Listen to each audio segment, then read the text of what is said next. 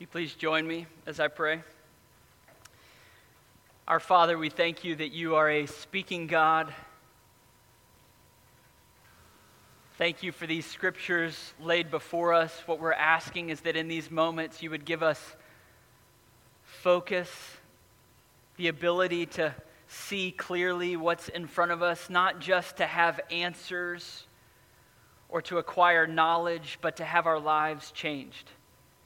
So I pray that each of us would be engaged in this time, that this would not be a passive experience for my brothers and sisters and friends who are here, but that this would be our active engagement of our whole person as we labor to submit to the goodness of your word.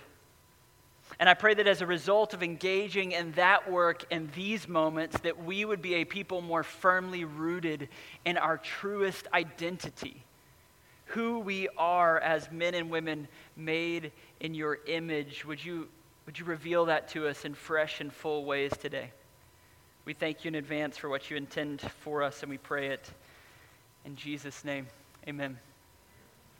Well, we started a new series last week, if you were with us, studying the first 11 chapters of Genesis, exploring origins, the origins of all that exists and how we find our place within those origins. As we were saying last week, as we understand where we've come from and how and why things have come to be the way that they are, we understand how to more fruitfully and faithfully operate in the current state of affairs. And this morning, we're going to zoom in. Last week, we looked at the creation of all things throughout chapter 1, but we're slowing down and we're zooming in the final verses of chapter 1, talking about anthropology, about humanity. What does it mean to be human? And in these verses, we're talking about our origins and what it looked like for God to create us. And in many ways, this is a really critical text for us to slow down and pay attention to, because we live in a moment where there is a dense fog of anthropological confusion. The struggle to answer the question, who am I? In our current cultural moment, that question has become more and more clouded and confusing. And it's into that context where I'm really grateful for, I'm going to throw one more big word at you. I promise I won't do this all the time. So we got anthropological confusion, okay? But I praise God in the midst of that confusion that we have a revelatory epistemology. Yeah? Everybody got that one? Epistemology is the study of what we can know and how we can know it. As Christians, we don't believe that our epistemology is formed by just our best thoughts, our reason, the gray matter between our ears working overtime to make sense of everything. We have a revelatory epistemology. We think what we can know about the world at its most truest sense has been revealed to us lovingly and mercifully by a God who is speaking. This is incredibly helpful, particularly where there is a dense fog of confusion, because revelatory epistemology with great clarity cuts through fogs of confusion. It provides clarity where we felt like, I've been spun around a little bit and I'm struggling to lay hold of clearly what I can say about mankind, what I can say about what it means to be human. And I'm thankful today that because of this text, we're going to be the sort of people that can answer with some clarity, and like we've got a solid anchor in the midst of the storm. We can answer the question, who am I? And answering that question effectively changes everything. I've shared with you before the joy I had in reading the Wing Feather Saga to my older boys. Maybe you've heard me mention these books. It's a series of books written by Andrew Peterson. And it's the story that I loved reading to my little boys, because it's a story of identity. It's two brothers and a sister that are born in the Glipwood forest, and they think their lives are relatively unimportant. Just a little family living in this little woods. And then they become present to the fact that they're royalty from a distant land. And you get to track with them as they go on this journey, and they realize that as royalty from this distant land, now that there's this massive war that is taking place, and as royalty, they have a role to play in the war that is unfolding with evil forces at work in this world in which they inhabit. And the beauty of reading these stories with my little boys is that as they walk from book to book and adventure to adventure, they start to believe their own identity. They start to realize, oh, I am royal and dignified, and I have a role to play in the world. And they start to enter into areas and conversations and difficult situations with a different sort of air about them, because they know that there is dignity and value and worth in being a part of their family. This is what Genesis 1:26-31 does to the heart that makes sense of it. It is a radical and a profound word about your value and your dignity and your worth. And when we can answer the question effectively, who are we? It changes the way we interact with every other circumstance and relationship in our lives. So this is what I'm praying for today, that we would see that clearly, that we would see that because we are image bearers, we are God's image bearers, we are relational and responsible and reliant. We're going to explore what that means in its totality from this text. So first off, what does it mean that we're made in God's image? Just before we talk about the implications of it, what does it mean that we're made in God's image? We heard it read over us, and the word for image in Genesis 1 that is used is a word called tselem. Can you say that? Tselem. There you go. That's your Hebrew lesson for the day. Tselem is the word that is used throughout the Old Testament for image. It's very consistently translated idol. The Greek translation of it is icon. And so the idea of this word is like a little statue, like a little idol or some physical representation of another thing. So what God is saying is when he made mankind, he's making them to be his little representation to the whole of the created order of what he's like. So when you read in Genesis 1:26, look back at this text with me, what we're reading is about the tselem. Then God said, let us make man in our image, after our likeness. Let them have dominion over the fish of the sea and the birds of the heavens and over the livestock and over all the earth and over every creeping thing that creeps on the earth. God is talking about something distinct in the course of his creative work, different from everything else he has created. And just to, if we were reading it in the original language, then the next verse would be, in our mind's eye, it would be in bold and double underlined and in italics, because right after God introduces this idea that you and I as humanity were made in his tselem, his image, like little statues, he then sets it off with poetry. He immediately bursts into poetry. And he uses a very interesting word 3 times in this one verse of poetry. I promise this whole thing won't be a Hebrew lecture, but let me tell you about one other word, okay? In this verse, he uses one word 3 times. It's the word bara.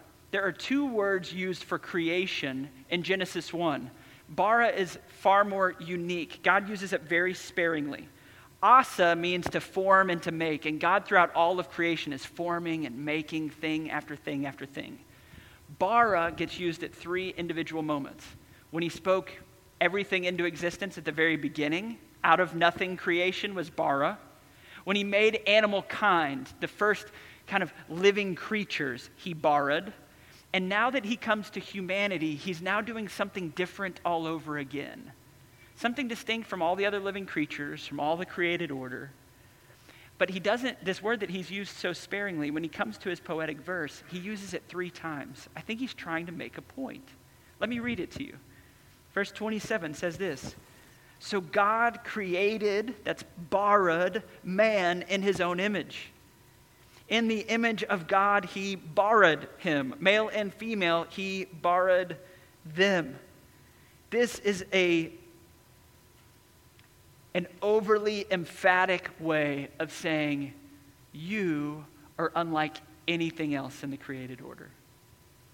2 very practical implications that need to be kind of carved out right here as we talk about God's image. Before we talk about how we live this out, how we play out our image, just 2 things that are true just by virtue of this statement of God having created you different than the way he created everything else. The first is this.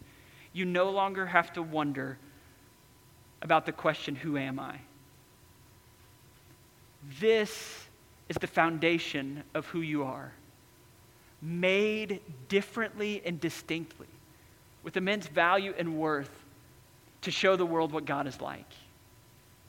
And the second implication flowing directly from that I want you to feel the weight of is this. You are divinely handcrafted and majestic. You. And incidentally, every human being that you have ever interacted with. No matter their mental capacity, no matter their societal standing, every human being is divinely handcrafted, majestic.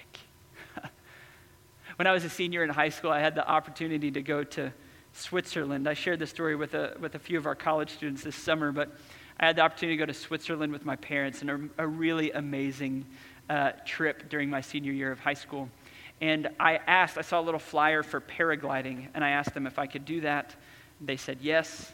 I signed up. We didn't sign my life away. They didn't know where I was going. It felt very unsafe. They probably should have said no, but these people come by and they're like, you want to jump off the mountain? I was like, I do. And they said, get in the car, we're out of here. And we drove off. I got on a train that wound around through the Swiss Alps, and then we got out and we hiked to the top of a mountain in the Swiss Alps. And I was standing on the side of this mountain. There were some cows milling around, eating grass on the side of the mountain. And my instructor strapped himself behind me, and we laid a parachute out on the side of the mountain. And then he leaned down in a thick German accent, and he told me to run. I was like, okay. And then he said, don't hit the cows. I was like, okay. And so we start running down the side of the mountain, and the parachute slowly starts to fill up, and I was running, and then all of a sudden, my feet were no longer touching the ground, and I was just running, and then the side of the mountain dropped away. Whew. And we were thousands of feet up in the air, Swiss Alps running along both sides of this valley. And we just started to lilt back and forth. We were going down into Interlaken, Switzerland, which Interlaken, I don't speak German, but you might be able to pick it up. It's between the lakes, Interlaken, little town between the lakes.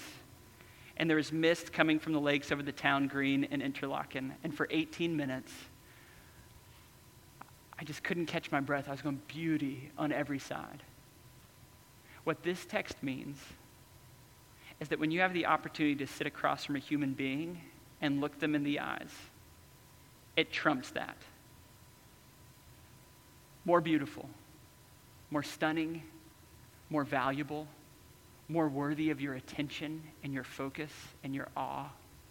Like when we start to understand what it means to be made in the image of God, it means that there is no one that can be discarded. There is no one that is not worth your time. That we are a people that start to affirm this when we go, oh, when I understand I've been made in the image of God. Listen, that's true of you. You have that sort of immense value and worth and beauty, every one of you. And it means that you're invited to see the sea of humanity around you in the same way. So my question, in light of this beautiful truth that we've been made in the image of God, is how does it play out? What are the natural outworkings of this reality in our lives? The first is this.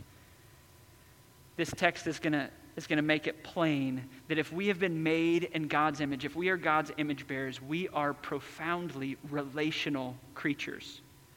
Profoundly relational. It's actually baked into our creation that right after we're made in the image of God, right in the midst of the poetic verse that you just heard, he actually immediately notes the distinction between male and female and the way that they're going to be interdependent upon one another, that no human being can stand in isolation and thrive. In fact, humanity couldn't have propagated itself without interdependence, that God actually hardwired relationship into the way that he made us, which shouldn't be a surprise. We noted last week that God is relational within himself.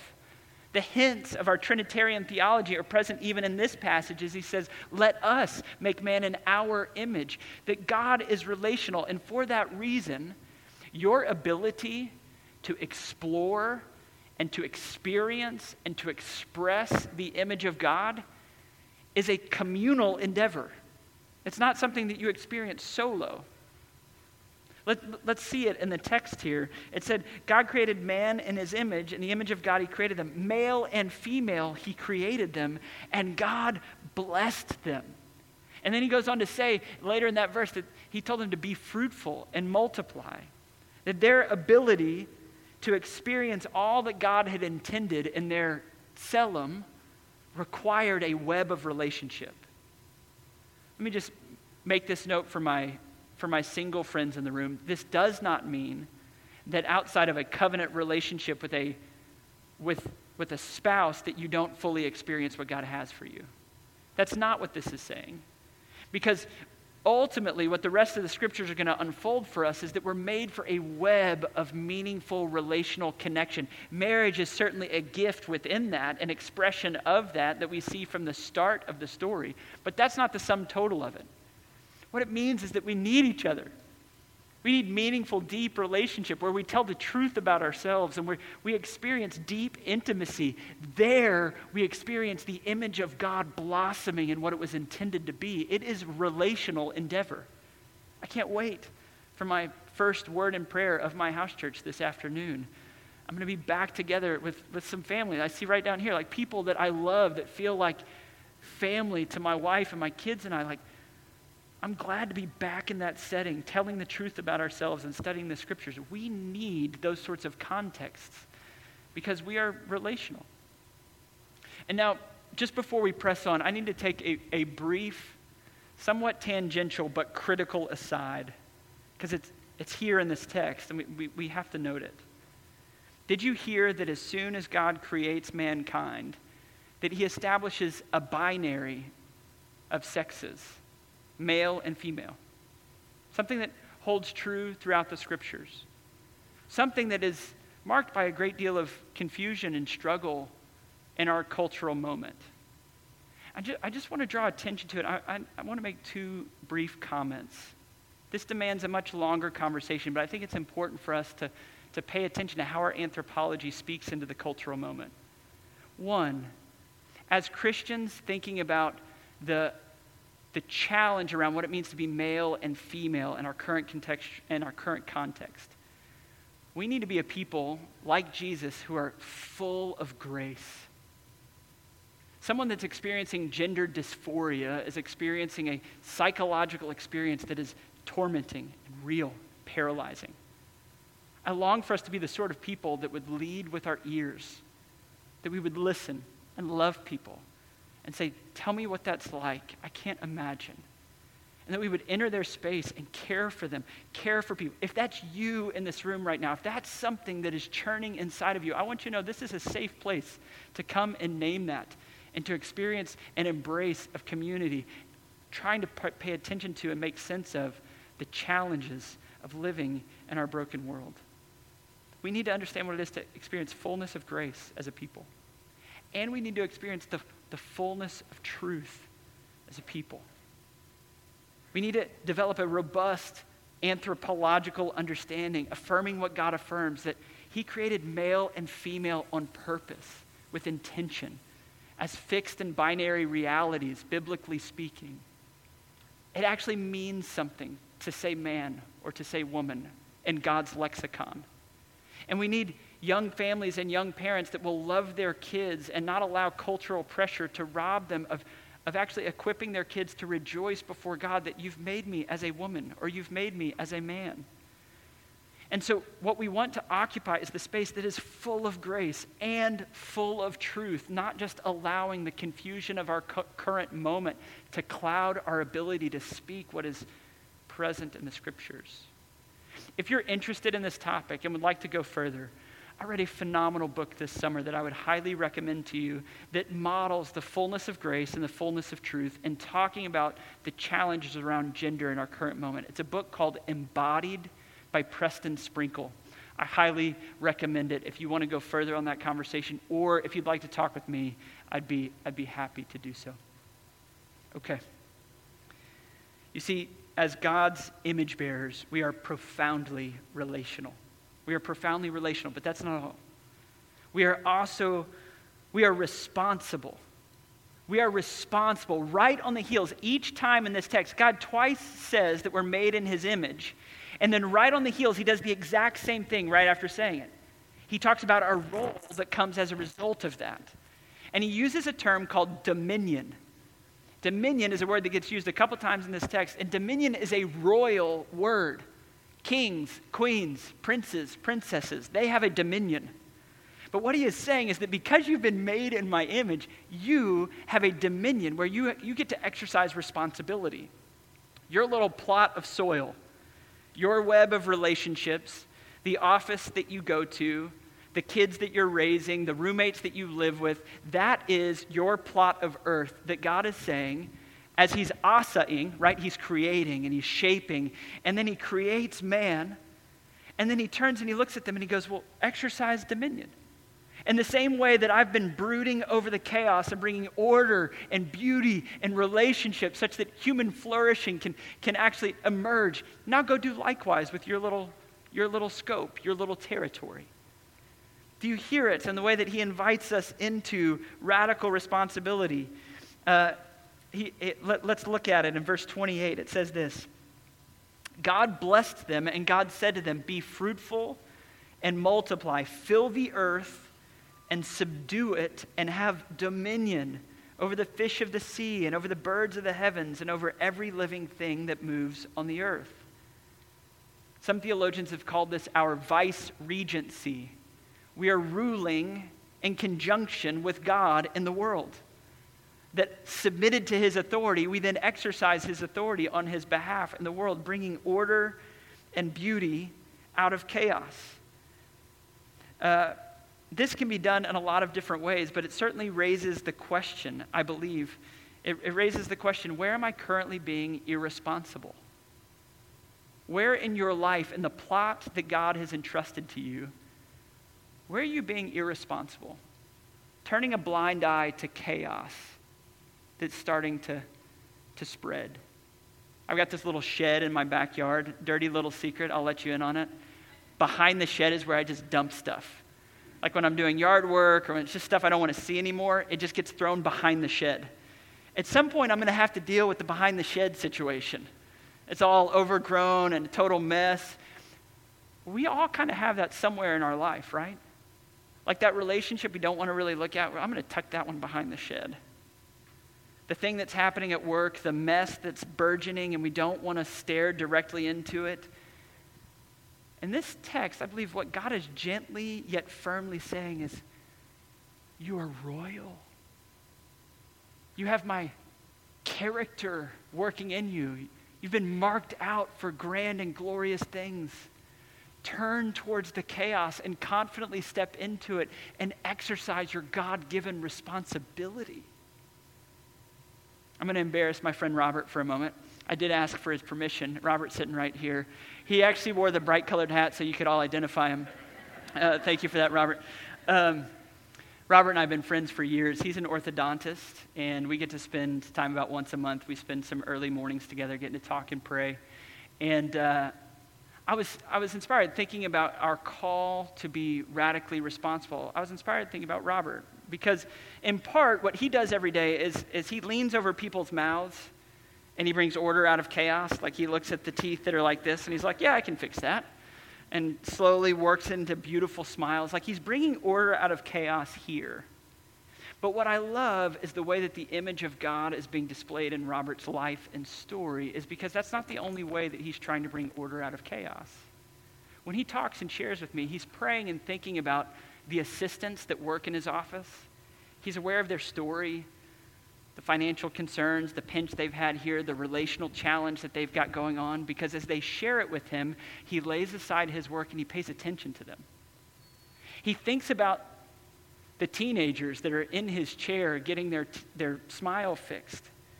And he asks good questions and gets engaged in what's going on in their relationships and their romance. And you should hear him tell the stories about like sticking his face in their FaceTime conversations that they're trying to have while he's working on their mouth. And he's a part of their story because what he realizes is this: when he steps into the world, he has radical responsibility for the territory that God's entrusted to him. He's trying to create a space where if you come into it, you're going to start to taste more of what human flourishing can and should look like. We all have a territory. What would it look like for you to live into your identity as Tselem, a little representation of what God's care would look like in that space? This is one of the direct implications of being made in the image of God. One is that we are relational. We need to prioritize and cultivate healthy, robust, deep relationships. The second is that we are responsible. We can't just let chaos reign. We, with an understanding of our royalty, our makeup, we actually turn into the chaos and we bring order out of what is unfolding in that space. But lastly, the third note is this: God's image bearers aren't just relational, and they aren't just responsible. They are reliant. They are utterly dependent. The dominion that we exercise is a dominion of dependency. We are reliant on God. And I just want us to hear, as we're about to read the last few verses of this text, I want you to hear the fireworks that go off at the end of this text. This summer on July 4th, we had the opportunity to be on kind of an elevated position near Denver, and we could see fireworks shows going on all over the city. And I love the last 2 minutes of the fireworks show most, right? Because that's when they're not holding back anymore. They're just like on top of one another. But we got to see like 11 of those all at once, just all across the city. It's a beautiful picture. That, in some ways, is how God sums up his creative work as he creates all things. And I think if we're not careful, we can read Genesis 1 like, okay, God created everything, and then he created us, and then everything was very good. Like, we're finally on the scene, so now everything's excellent. And in part, that's true. In part, it is true that mankind is the pinnacle of God's creative work. But I also think it's really important that right on the heels of expressing that he's made us in his image, that he's borrowed us in this poetic and beautiful way, there is a fireworks show, and the fireworks show is of the fact that he is the one that sustains everything. He is the one that holds everything together. Everything that has been made is dependent upon him. And that is why the whole system is very good, because he's spoken it into existence and he's going to provide for it in an ongoing way. And it's easy to miss, but there's one word that gets repeated 9 times in the last 3 verses. And I believe that's the fireworks show. The word is very simple. It gets translated either every or all. It's a little Hebrew word that shows up 9 times in 3 verses because God is saying, everything, everything, everything, everything. I am satisfying and securing and providing for everything. And for that reason, this is worthy of celebration. Let me see if I can show it to you in the text. Look back at verses 29 to 31 with me. It says this: And God said, Behold, I have given you every plant yielding seed that is on the face of all the earth, and every tree with seed in its fruit. You shall have them for food. And to every beast of the earth, and to every bird of the heavens, and to everything that creeps on the earth, everything that has the breath of life, I have given every green plant for food. And it was so. And God saw everything that he had made, and behold, it was very good. There was evening and there was morning the 6th day. Do you feel it? He has made everything in his orderly, beautiful, relational, creative, lavish way. And as he comes to the conclusion, what he says is this: and by the way, I'm going to sustain all of it. It's all dependent upon me. It will all find its fullness and its expression of life and vitality by depending on me, by understanding that I am the one that is feeding and tending to it every day. All of the creatures, all of humanity, they're all dependent on me. If we really understand the nature of being made in the image of God, what we understand is this, is that every breath is grace.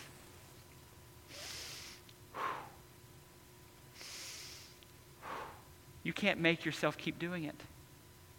You are dependent, utterly and totally, for each breath, each meal, each day. And God in his grace from the very beginning is saying, rely on me. Be utterly dependent upon me. Now we're going to continue to study these chapters, and a little hint as to what is coming. Mankind has not continued to remain reliant upon God. Our first father and mother, Adam and Eve, had the Word of God, they had the presence of God, they had the provision of God, and they decided they knew better. They listened to the deceptive voice of the serpent, and they bent in on themselves and said, "We will seek our own pleasure in our own way. Thank you very much." And that decision and the tens of billions of subsequent decisions that have been made by every human being who has ever plod upon this earth, we have consistently said, "Thanks, but no thanks. I think I know better." And as a result, God's image has not been destroyed, but it has been maimed. It has been deeply defaced. That our image of God that we bear has been tattered and torn and soiled. Our royalty has been dragged through the dirt as we have said, "Thanks, but no thanks, God." And as a result, we consistently find ourselves in places where what was supposed to be marked by relational health is marked by relational tension and brokenness that we just keep stuffing behind the shed in the back. Or the places where we were called to be responsible.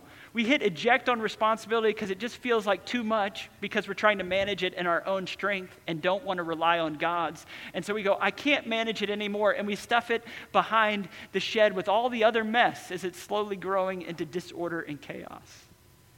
And as we're trying to do it all by our own strength, it's breaking in our fingers. This is the status of being human in a broken world. Royal, dignified, stunning, and beautiful, yet tattered and dragged through the mud and dirt because we thought we knew better. And it's in that context, friends, this is why we love the gospel around here. Like we adore Jesus. Because this is the state of affairs, but it's not the end of the story. And so we rehearse time and time again this good news. That Jesus looked into the defacement, the difficulty of humanity heaving under the weight of its own sin and brokenness. And he willingly took on flesh and he walked into the midst of it. And do you know that he did it in the most stunning of ways? He was so relational. Marked by compassion and love at every step in such a way. Don't you just love that everybody wanted to be close to Jesus? The word that gets used consistently in the Gospels is they thronged about him. It means that they were to the point of crushing him, just trying to reach out and touch him. Children wanted to run into his arms and be swung around. Prostitutes wanted to be at his dinner table. Levites, tax collectors, they were hoping that they would get the invite because they wanted to be close to him because he was marked by a love and a compassion that looked at every person like they were better than the Swiss Alps. And he welcomed people in. And then he took responsibility for them. Like deeply, profoundly. In all of their brokenness and their loss and their heartache, he said, "I will take responsibility for you. Put it on me." Even to the point where he was driven to the cross, bleeding and dying on behalf of our sin and our brokenness. Such responsibility. And in that space, he remained utterly, totally, completely dependent upon the Father. He quoted scripture from the cross, entrusting his soul to his Father. Even in the midst of the heartache and the brokenness, he's quoting from the Psalms. He's praying. He's saying, "Father, don't hold it against them. Forgive them." Utterly dependent on the Father to the last breath. And in his death, he buried all of our brokenness, all of our tattered humanity. And then he raised again as the first fruits of new life, saying, "This is the image of what you can and will be made into. As you set your gaze on me." He is so perfectly the little statue, the Selim of the Father, that he says, "If you've seen me, you have seen the Father." And so the invitation is for us as a people to an utter dependence and brokenness, set our gaze on Jesus, knowing that as we do, we will be transformed from one degree of glory into the next. Our royalty will be reawakened. We will be the sort of people that engage in the world with compassion and love, creating relational health, taking responsibility while dependent upon him, and people will look at our lives and praise our good works. They will praise our Father in heaven because they see our good works. God's image has been defaced, but it has not been destroyed. Brothers and sisters, you are stunning. You are royalty. Set your gaze on Jesus and experience as his love and grace washes and cleanses you and begins to allow you, by his strength, to be the sort of people that create healthy, holistic relationships as you take responsibility for yourself and for others. Amen? Let me pray for us.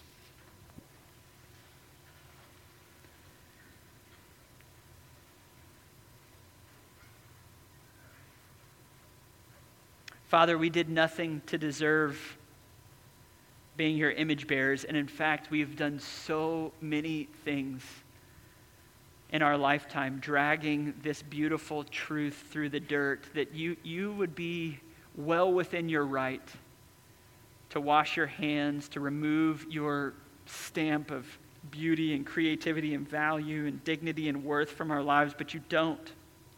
You don't. You value us. You love us. You've come for us. I pray that for any friend in this room that has just been believing the lie that they're not worth anything,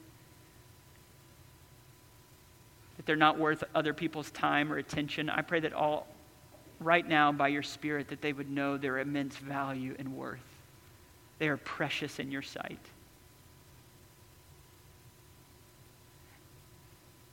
And I pray, God, that we would be the sort of people that would receive Jesus' grace, that we would confess our sin and know that his blood was shed for us, that we would walk in newness of life, and that we would be beautiful representations of you together as a community. For your glory and for our joy, we're asking it. It's in Jesus' name that we pray. Amen.